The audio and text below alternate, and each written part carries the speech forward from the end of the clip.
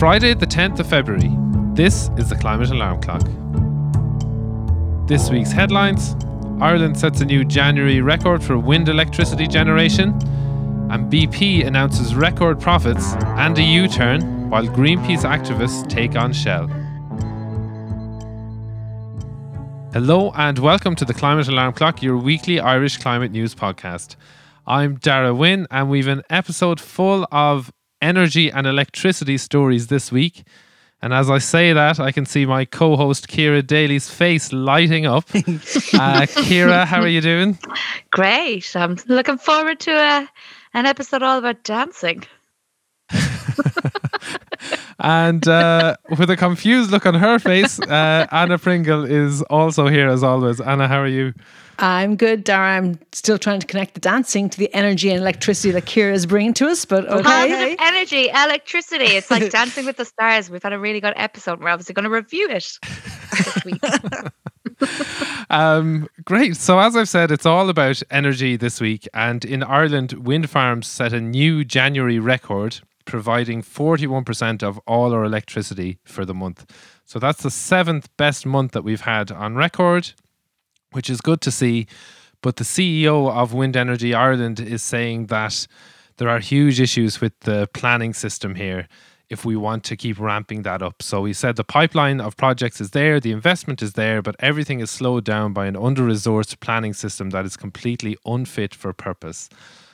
There's a shocker. And then looking at things in the international arena, the International Energy Agency have announced that most of the growth in global electricity demand will be met by renewable and nuclear energy. So basically what that means is that electricity demand is going to go up 3% per year for the next 3 years, with most of that demand coming in China, India and Southeast Asia. So most of that increased electricity usage will be provided by renewables and nuclear.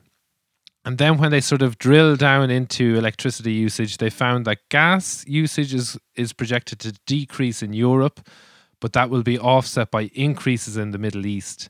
Coal usage is set to decrease in the US and Europe, but that's offset by an increase in the Asia Pacific region.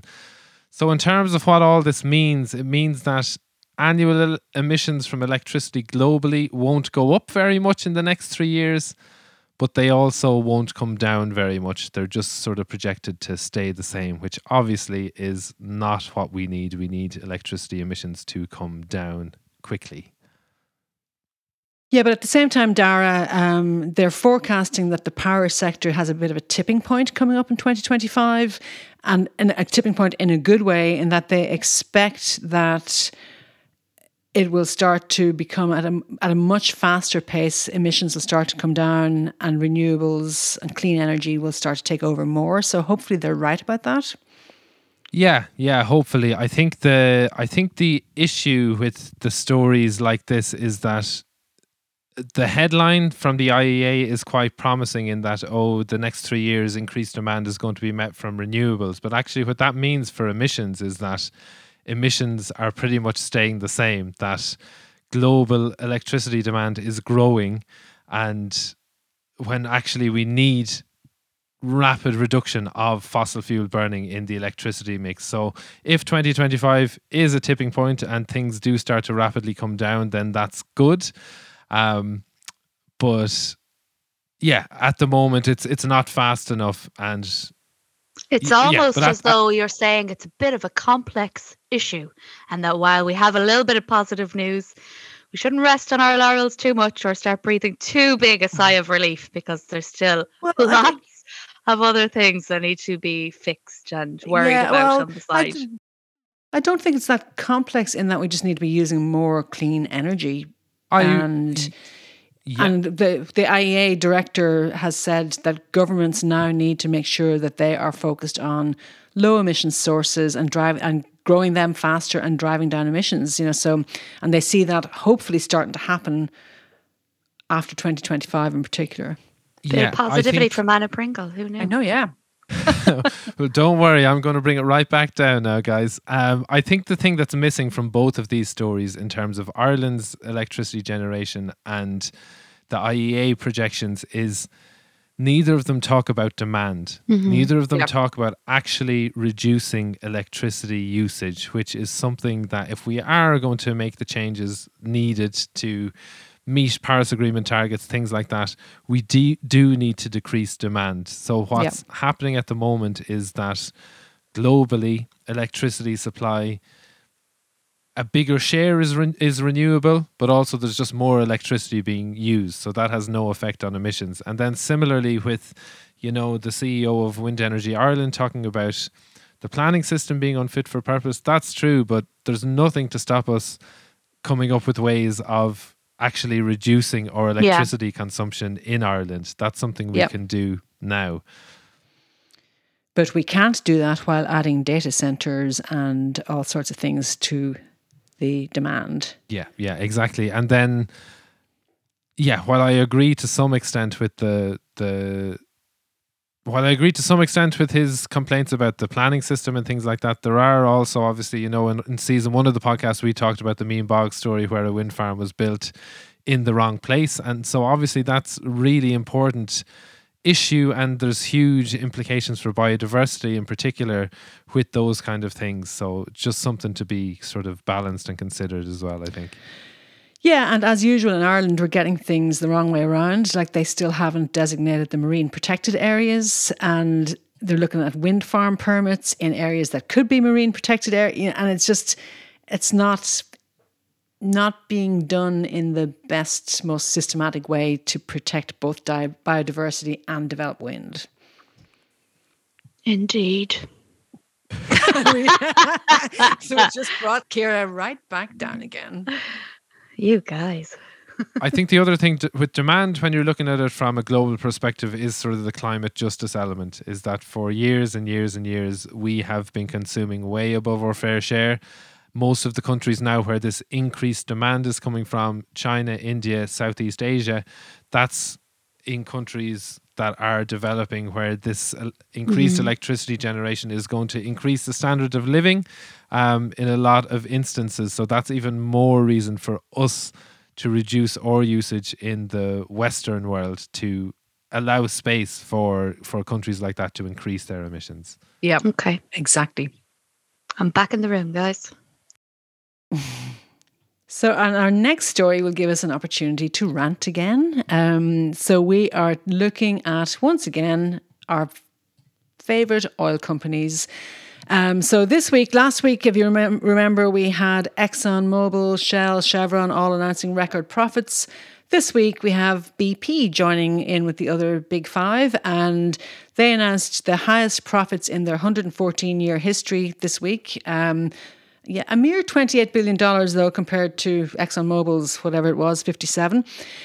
And in the course of announcing their record profits, they also announced quite a U-turn. So our friend Bernard Looney from Kenmare, do you remember him, Ciara? How could I forget the love of my life? So when he took over at BP as CEO in 2020, he started talking about, we're going to reinvent energy, we're going to cut oil and gas production by 40% by 2030. But guess what? They've just had this very, very profitable year. So we're not quite going to do all that cutting. We're going to cut by 25%. And we're going to actually also invest $8 billion in new oil and gas by 2030. So it's quite the U-turn that they are doing. And, I'd love to say I'm shocked, but I'm not. Anna, I thought you had full faith in the fossil fuel industry leaders. BP historically are kind of like this fossil fuel company who have sort of pitched themselves as a green alternative to their competitors. But essentially what we're seeing here is it's all really a pile of bull. That's fake. Yeah. I'm disillusioned in Bernard. I mean, BP used to say, we stand for beyond petroleum. Nope, you don't. Reinventing energy now means investing $8 billion in new oil and gas by 2030. So if they were an Irish company, they definitely would be in line for the greenwashing awards that our friend at Irish EVs, Tom Spencer, is running. Maybe we could nominate Bernard Looney for the greenwashing exec of the year. Irish exec of the year. That's a good idea. Yeah. But what's really telling about, if you read their announcements and so on, and if you look at Bernard's very user-friendly Instagram feed, the language that they are using is just so, it's such double speak. Like, he keeps talking about, we have to give the world the energy it wants and needs. And that's not just low carbon, that's also secure and affordable. So they're just using all this language to just mask what they're doing. Yeah, it's really kind of scary, seeing as I know they're not the better of a bad, it's not like you have the best of a bad lot, but they're not the worst. They're not as bad as ExxonMobil. Yeah, but now you just see a complete and utter U-turn. Like, even when I heard this, I went on to his Instagram to see what if he was saying and think about it.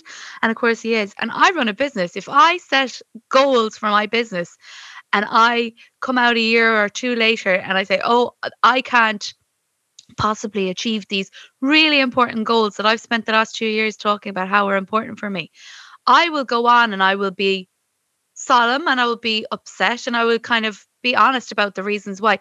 He's almost doesn't even slightly acknowledge that he might have failed, which would have to some degree allowed me to be like, all right, you know what?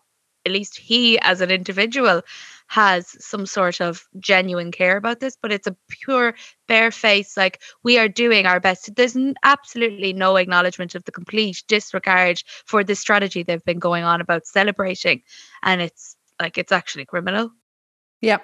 Yeah. And it's like, oh, well, we did want to do this, but guess what? It's too profitable to do what we've always been doing. So we have to generate the profits. It's like, and so, okay, at least, and somebody commented and said, at least that's somewhat more honest than pretending that you're doing something different. Yeah, I guess. Yeah. And I think the thing, the one thing that we know is that to meet our Paris Agreement targets, to have any chance of keeping the world below 1.5 or 2 degrees warming, loads of the known fossil fuel reserves have to stay in the ground. So the things that these companies have in their assets need to stay in the ground. And now, am I right in saying that this 8 billion is for new exploration? Is that what you said, Anna? It's for new, it's or for new extraction. But they're also targeting. So it's quite clever because it's also saying that it's for projects that can be have short-term return, and that they can get done quickly. So if you think about the fact that it's going to become less and less acceptable, but these are for short-term projects that they can get a profit off quickly. Yeah, I feel that's kind of how things have happened now, is that all in the last couple of weeks, all these announcements we've seen, is that all these oil companies realize they're in the last chance saloon, and they're not even being subtle about it anymore. They're like, yeah, we're profiteering off the war in Ukraine. We're making a fortune while people are suffering a cost of living crisis. We know this is the end, so we're not even going to be subtle about it anymore. We're just going to milk every single euro and dollar we can out of this while the going's good. Yeah. And meanwhile, we'll talk about nice things like a balanced energy transition, which, by the way, means we must still spend in oil and gas. And you'll hear one word you'll hear more often from the oil companies is hydrocarbons. So all of a sudden, they're not talking about fossil fuel, they're not talking about oil and gas, they're talking about hydrocarbons, which is kind of a nice word, hydrocarbons. Are oil executives hydrocarbons? I'd say they are. I think we are. What's a hydrocarbon? Something that's made of hydrogen and carbon. So, for example, methane. Well, everything is made of carbon, but it's just a nicer way of saying fossil fuels. It's okay. So again, it's just greenwashing again. Yeah. Totally. So you have to just listen to their language and listen to when they say it's energy for today, energy the world needs. And how do you argue with the world needs energy? Yeah. So it's very clever. There are people arguing though with Shell. Is that right?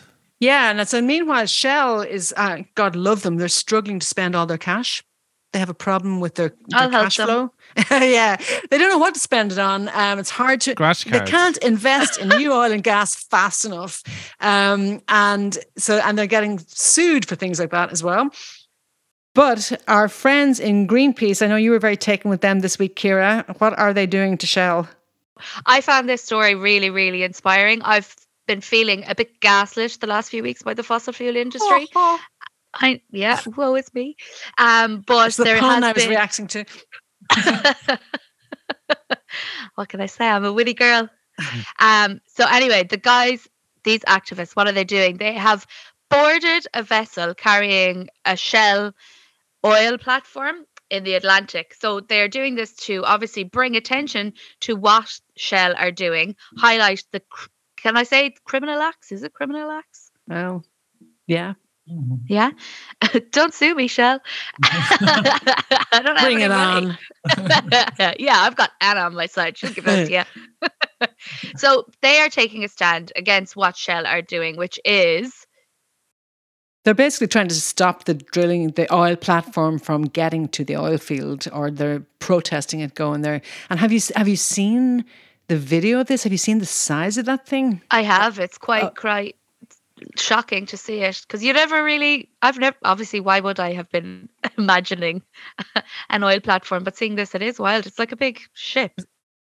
It's like a skyscraper in the middle of the sea. Like, it's mad looking. And the Greenpeace guys are calling themselves not climate activists, but climbing activists, because they've had to actually, I mean, one of the videos they showed was they're pulling up in like rubber dinghies beside this huge thing, and they're scaling it. They're climbing with ropes up the side of it. And I mean, I'm looking at them going, oh my God, that is terrifying what they are doing. They're so brave. It's so brave. And that's why I really love this story, because you can almost have that sense of what can we do? But okay, maybe not everybody's going to start scaling oil platforms, but you can be a little bit assured that there are people who are out there doing it, and kind of take a little bit of inspiration from that to do something that is within your wheelhouse, to kind of pull the fossil fuel industry apart. Yeah, but I think that thing of when you see people, you know, the way you're like, what can I do as an individual? And then you'll hear people say, you know, you don't realize the power that you have. And you actually see that they are using their bodies and they are putting themselves in a place that actually gives them power. And that's something, that if nothing else gives food for thought, I think. Yeah, and Shell took them to court, tried to get them to stop, and Shell was not successful in that. Will we listen to a little clip from the Greenpeace team? We are on top of Shell's oil and gas drilling platform, Penguins FPSO, and we just heard that they announced the profits of last year, $39 billion US. This huge amount is the double the amount of clearing up Pakistan's floodings last year. This is a company that is causing climate destruction all around the world, and they're not taking responsibility or paying for that. So our message to Shell's new CEO is to stop drilling and start paying. Great message. Stop drilling, start paying. It is a great message. It's brilliant. And it's very, very inspiring to see them doing something so kind of... Absolutely. And Ciara, you forgot to tell us about your favourite UN Secretary General this week, Antonio Guterres. You're taking the pee out of me, but he's actually starting to win me over. He called out the fossil fuel industry this week, and I rather agreed with what he was saying. He had spoken out saying it is immoral for oil and gas companies to be making record profits from the current energy crisis on the backs of the poorest at a massive cost to the climate. And he had also said, your core product is our core problem, which I think sums it up absolutely brilliantly. Yeah, I mean, he has been so strong on this topic, and he's getting stronger, I think, as time goes on. He's not pulling any punches, and he's so right. The backbone that man has must be made of steel. Great. Shall we move on then to the couple of stories that we didn't get to discuss in depth this week? Let's do it, Dara. So I think a sad one, or definitely a pity and a shame, is that the series EcoEye is finishing up. So this is the last episode of EcoEye is airing this week. It's had something like, is it 23 seasons? a really, really important ecology show on RTE. That has been around, way before this topic was cool. And it's finishing up. RTE have said they're, diversifying and increasing their climate coverage, and EcoEye isn't part of that anymore. So it is a huge loss, I think, to climate and environmental broadcasting in Ireland. Yeah, it is, absolutely. They've had a massive impact. But RTE says it's finishing because they're going to be commissioning a lot more environmental and climate programming. So let's see how that goes. Yeah, I mean, could they not do both? Maybe he's on a late show salary. Who knows? The Climate Alarm Clock TV show. Yeah, I don't think anybody making EcoEye is making any huge RTE money, to be honest. But yeah, and then a good news story, I think, in relation to developments around the ECT. Anna, do you want to tell us a bit about that? Yeah, so the Energy Charter Treaty, which is it's just a terrible treaty that allows corporations to sue governments if they change their business model. So, for example, Shell could sue the government if they all of a sudden aren't making profits from oil and gas. So that treaty, it looks like it is dying a slow death at the EU level, which is really good news. The EU Commission has come out this week and said that it looks like EU's exit from the Energy Charter Treaty is now unavoidable. Other countries have been withdrawing from it, and it looks like it won't be sustainable, and that is good news. Yeah, definitely. It's kind of been, the writing's been on the wall for a while, so it's definitely moving in the right direction. Some other news, I guess it's good news. It kind of ties into what we were saying about greenwashing. The Advertising Standards Authority of Ireland have found this week that electricity companies are misleading hundreds of thousands of customers by claiming to supply 100% renewable power. So that happened to me. I had to call up my electricity provider during the week, and it says, this is whoever, we're the largest supplier of 100% renewable electricity. And it turns out that the way that they do this is they buy green energy certificates from other countries that sort of kind of like offset their actual emissions, but a lot of the certificates were being bought from Norway, and we don't even have an electricity connector to Norway. So it's just this bizarre situation. So you mean when Energia tells me that 100% of the electricity coming into my house is green, it is not true? Yeah, which we know, because the wind doesn't blow all the time. So there are sometimes that it has to be gas or other fossil fuels that are providing the electricity. So it's good that has been found to be greenwashing and misleading. So we will see the end of that now. That's definitely another one for the greenwashing awards. Yeah. Well, it's good that the Advertising Standards Authority are actually upholding this claim, because sometimes they can be very, very wishy-washy when it comes to environmental claims. So it's good that they've taken a strong stance on this. Yep. And other good news, and comes back to our friends at Shell, actually. The Guardian reported on Thursday that Shell directors are personally being sued over their flawed climate strategy. Yeah, so Client Earth, which is a great organisation that uses the law to try and achieve climate goals, they are suing the directors and saying they have personal responsibility because they're not meeting their climate strategy and their climate targets. So that is a very interesting development, and I think all of those challenges will ultimately have an effect on companies like Shell. Yeah, definitely one to keep an eye on.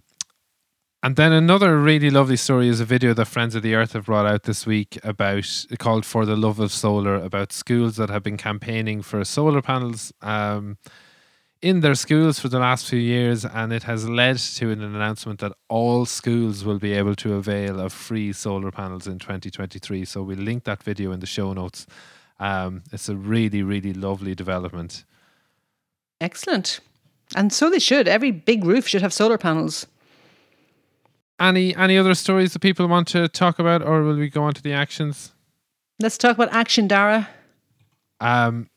So, if you are in Dublin and you are one of the early listeners to our podcast, I highly recommend a climate conversation cafe in Cornucopia on Sunday, the 12th of February at 5 p.m. So you just go and it's sort of facilitated discussion. You meet other people and you just talk about how you feel about climate change. It's a really lovely experience.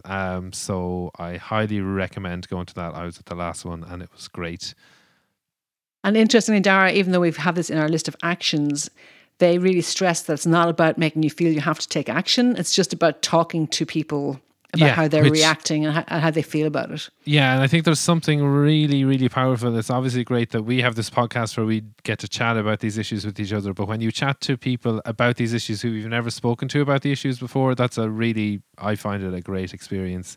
Kind of broadening the circle. And Ciara, people talk about their feelings. You might like it. I would fit in so well. Elsewhere around the country then, sort of giving advance notice, there's a 3-hour interactive workshop to help you understand the IPCC reports called Climate Fresk. That's in Limerick on the 23rd of February in the Innovation Lab on Sarsfield Street. And there's a Future of Irish Peatlands workshop on the 21st of February in Abbey Leaks Manor Hotel, County Laois. Talking about things and actions we can do. Ciara, you were asking, is what the oil company is doing, is that criminal? There's actually an EU petition to have ecocide recognised as a crime, in which case what they are doing would be criminal. The destruction of nature, so that's something we can sign.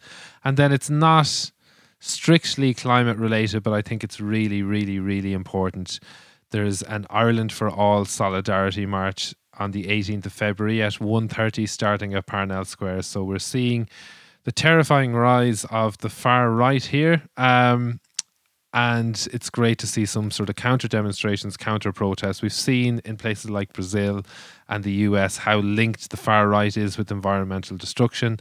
But even if it wasn't linked to climate, I think it's just a hugely, hugely important cause for as many people to show their support for an inclusive Ireland. So if you can make it to that, definitely do. And we'll put details in the show notes for that as well. Yeah. And before we go, Dara, as well, I'd like to just we've mentioned the Irish Greenwashing Awards 2023. And just to say, again, we'll put this in the show notes.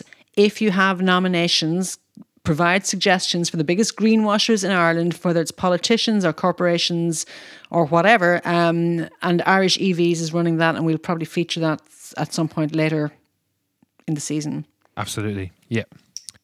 I would like to just make one final addition to our actions for this week, guys.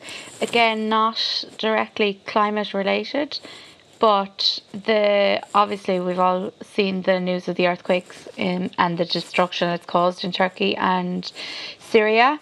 And I actually have family living in Turkey who have very kindly passed on a really reliable and trustworthy organisation on the ground, which people can donate to if they'd like to. So we'll put it's kind of you can't really say it out loud. So I will put the link to that in the show notes with you guys as well, if that's okay for anyone that would like to donate, because obviously it's a very, very scary and sad event that has taken place. Thanks for reminding us of that. It's heartbreaking to see the scenes coming from Turkey and Syria in an area that's already ravaged by refugee crisis and war and so on. So it's heartbreaking. Really, really is. Yeah, absolutely. Okay, that is it for this week. Anna and Ciara, lovely talking to you as always. You too, Dara. You too, Dara. And if you enjoyed listening, please do share the podcast with a friend. A reminder to follow us on Facebook and Instagram at Climate Alarm Clock, and on Twitter and Mastodon at The Climate Alarm. And finally, we have set up a donation page on buymeacoffee.com. So this podcast is run on a shoestring. We're hoping to make it sustainable and viable going forward. So we're asking listeners who have enjoyed the podcast, if at any stage you want to donate the price of a cup of coffee to keep the podcast ticking over, go to buymeacoffee.com/The Climate Alarm. That is it for this week. We'll be back with more climate news next week. Until then, goodbye.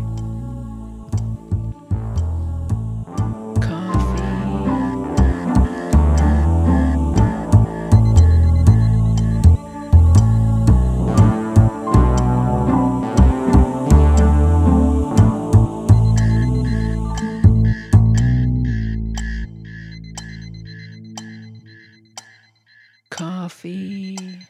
I need coffee.